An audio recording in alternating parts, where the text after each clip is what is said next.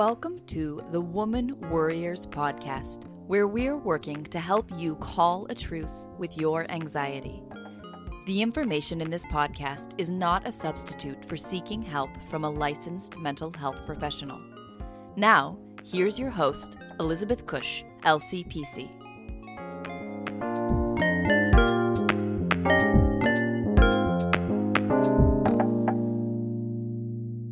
Welcome back to the Woman Warriors Podcast.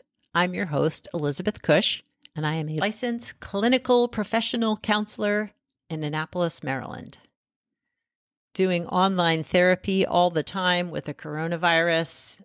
If you live in Maryland and want to know how to work with me, you can go to progressioncounseling.com, send me an email, or sign up for a free 15-minute consultation. If you'd like to sign up for the newsletter or join the Woman Warriors private Facebook group where we chat and share and talk about some of the episodes, you can join us, and there will be a link in the show notes on for you to join, and I'd love to have you there. You can also leave me a voicemail if you have ideas about future episodes or things you would like to see talked about on the podcast. Go to womanwarriors.com, and there is an icon on the right-hand side of the page. It says leave a voicemail. I'd love to hear from you. So over the past couple of weeks, we have shared some alternative healing methods, ways to go about finding yourself that are a little less traditional, although they're becoming more mainstream today, but not straight up therapy. And I, as a therapist, I am all about how therapy can help you heal, but I think it can be a more holistic, inclusive process to really gain lasting, truly impactful healing.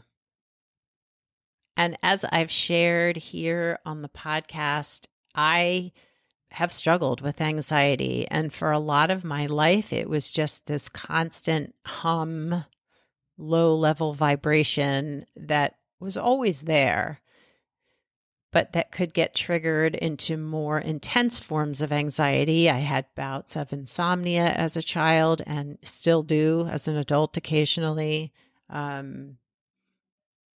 Irritability, frustration, frustrated easily.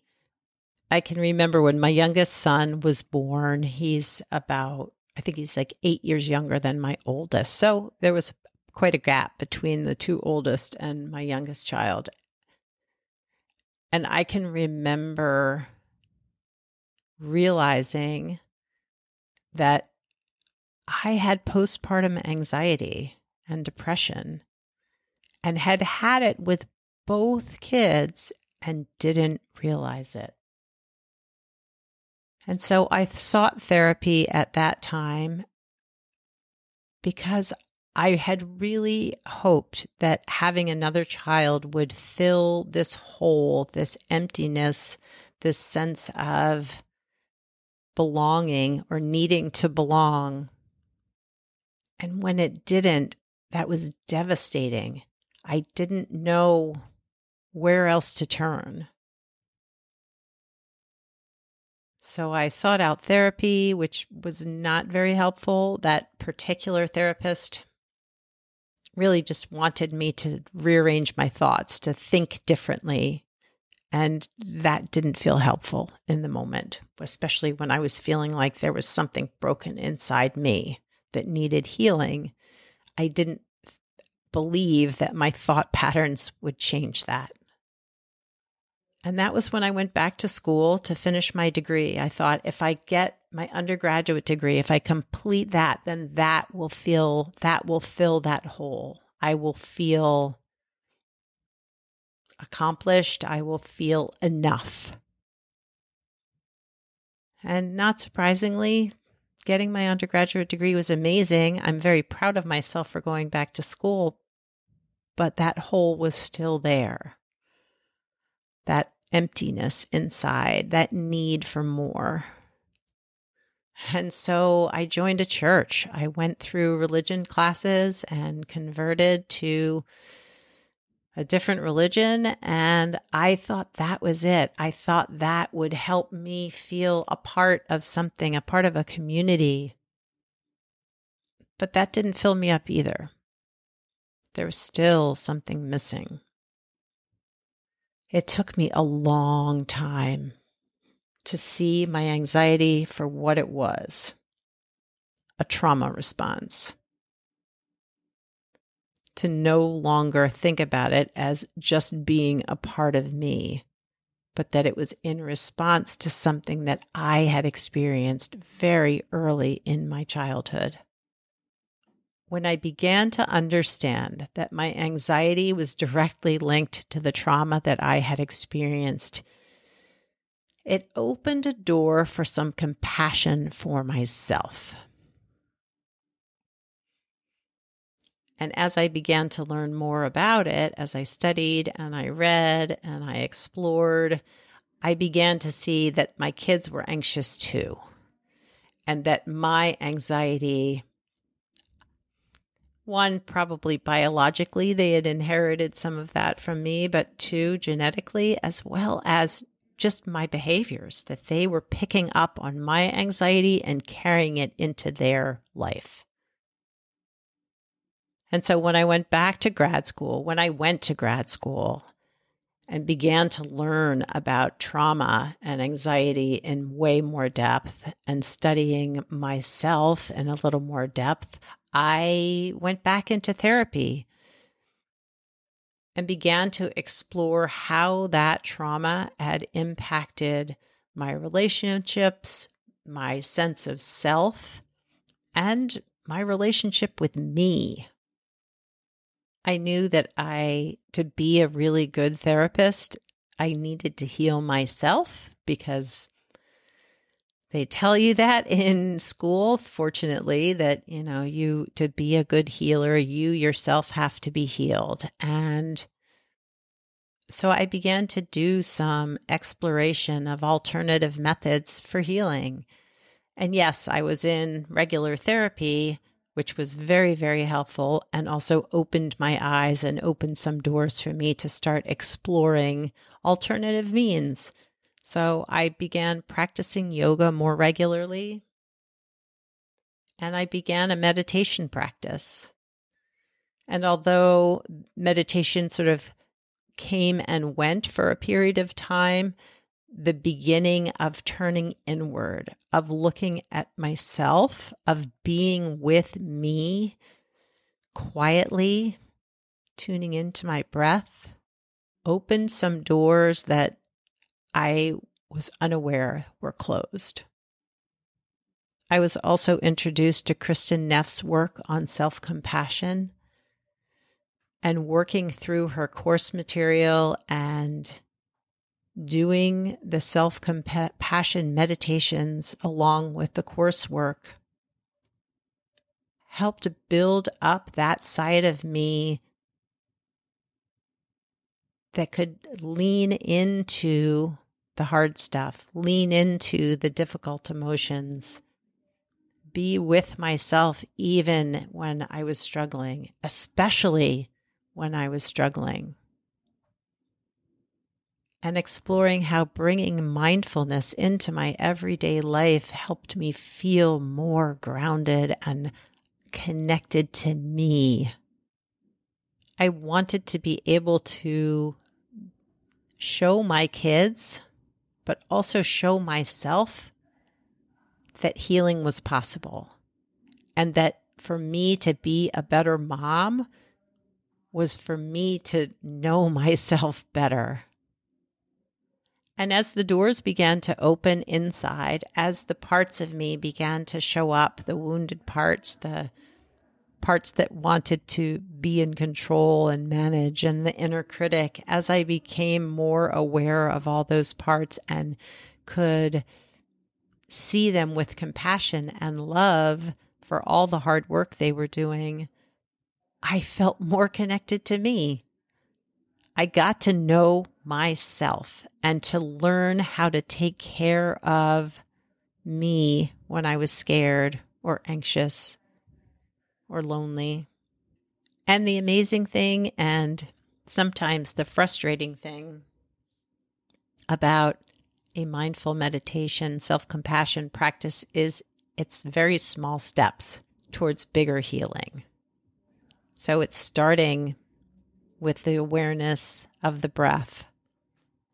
And actually, even before that, starting with being able to recognize when I was triggered, looking backward, seeing when I was triggered, recognizing how I reacted, and understanding now how I could have done things differently, how I could have tuned into myself in those moments to take care of me before reacting.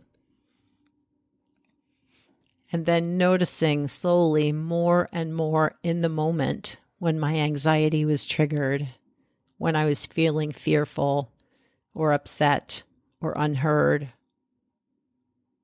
But also having compassion for when I didn't notice, when I just reacted and went blindly along until later looking back. But as each step progressed, I learned more about me. And it became easier and easier to sit quietly with my breath, with me. And as I learned more about me, as I learned to connect with myself, I began to trust me, to trust my intuition, to trust that when my anxiety shows up, it's wanting me to know that I'm afraid, that I'm fearful, that it wants me to listen. And I've learned that I can trust me to take care of myself, especially when I'm afraid. And I no longer feel that hole and emptiness inside me. I no longer feel like something is missing or that there's something about me that's different from other people. I've been able to fill that hole with self-love, self-compassion, and care for all of my feelings. I've learned that I can be my own parent. I can take care of me and keep me safe. Even when things are hard, even when I'm scared. I can remember having a conversation with a therapist, mentor, friend about that emptiness, about that sense of something missing inside, and her saying, do the work, do your own work, heal your trauma, and you won't feel that way anymore. She said, trust me, I know that you can feel better, that you can feel whole. And I'm so, so grateful that I did listen, that I did the work. And as hard as it can be, and sometimes painful, when as I'm sitting, I recognize some of the things I used to think and feel about myself, and sometimes still do. But I can take care. I can care for myself, and I do care for myself in those moments. And that makes me feel whole and loved.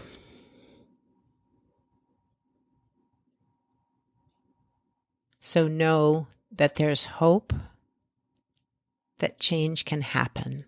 I know it.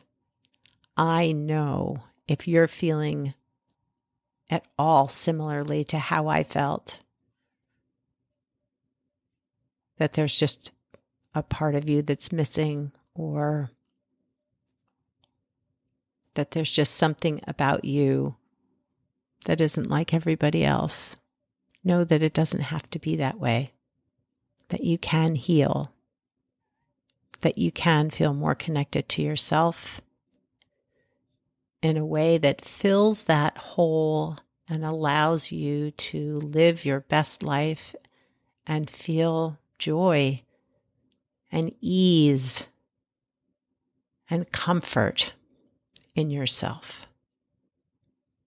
I know this to be true. Well, I hope that you offer yourself some compassion and love for wherever you are this week in your journey.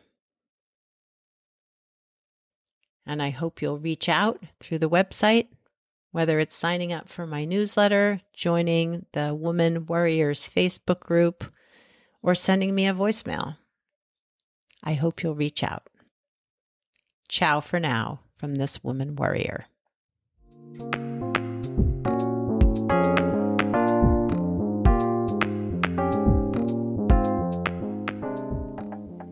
Thanks for listening and subscribing to the Woman Warriors podcast. Music was written and performed by Andy Cush.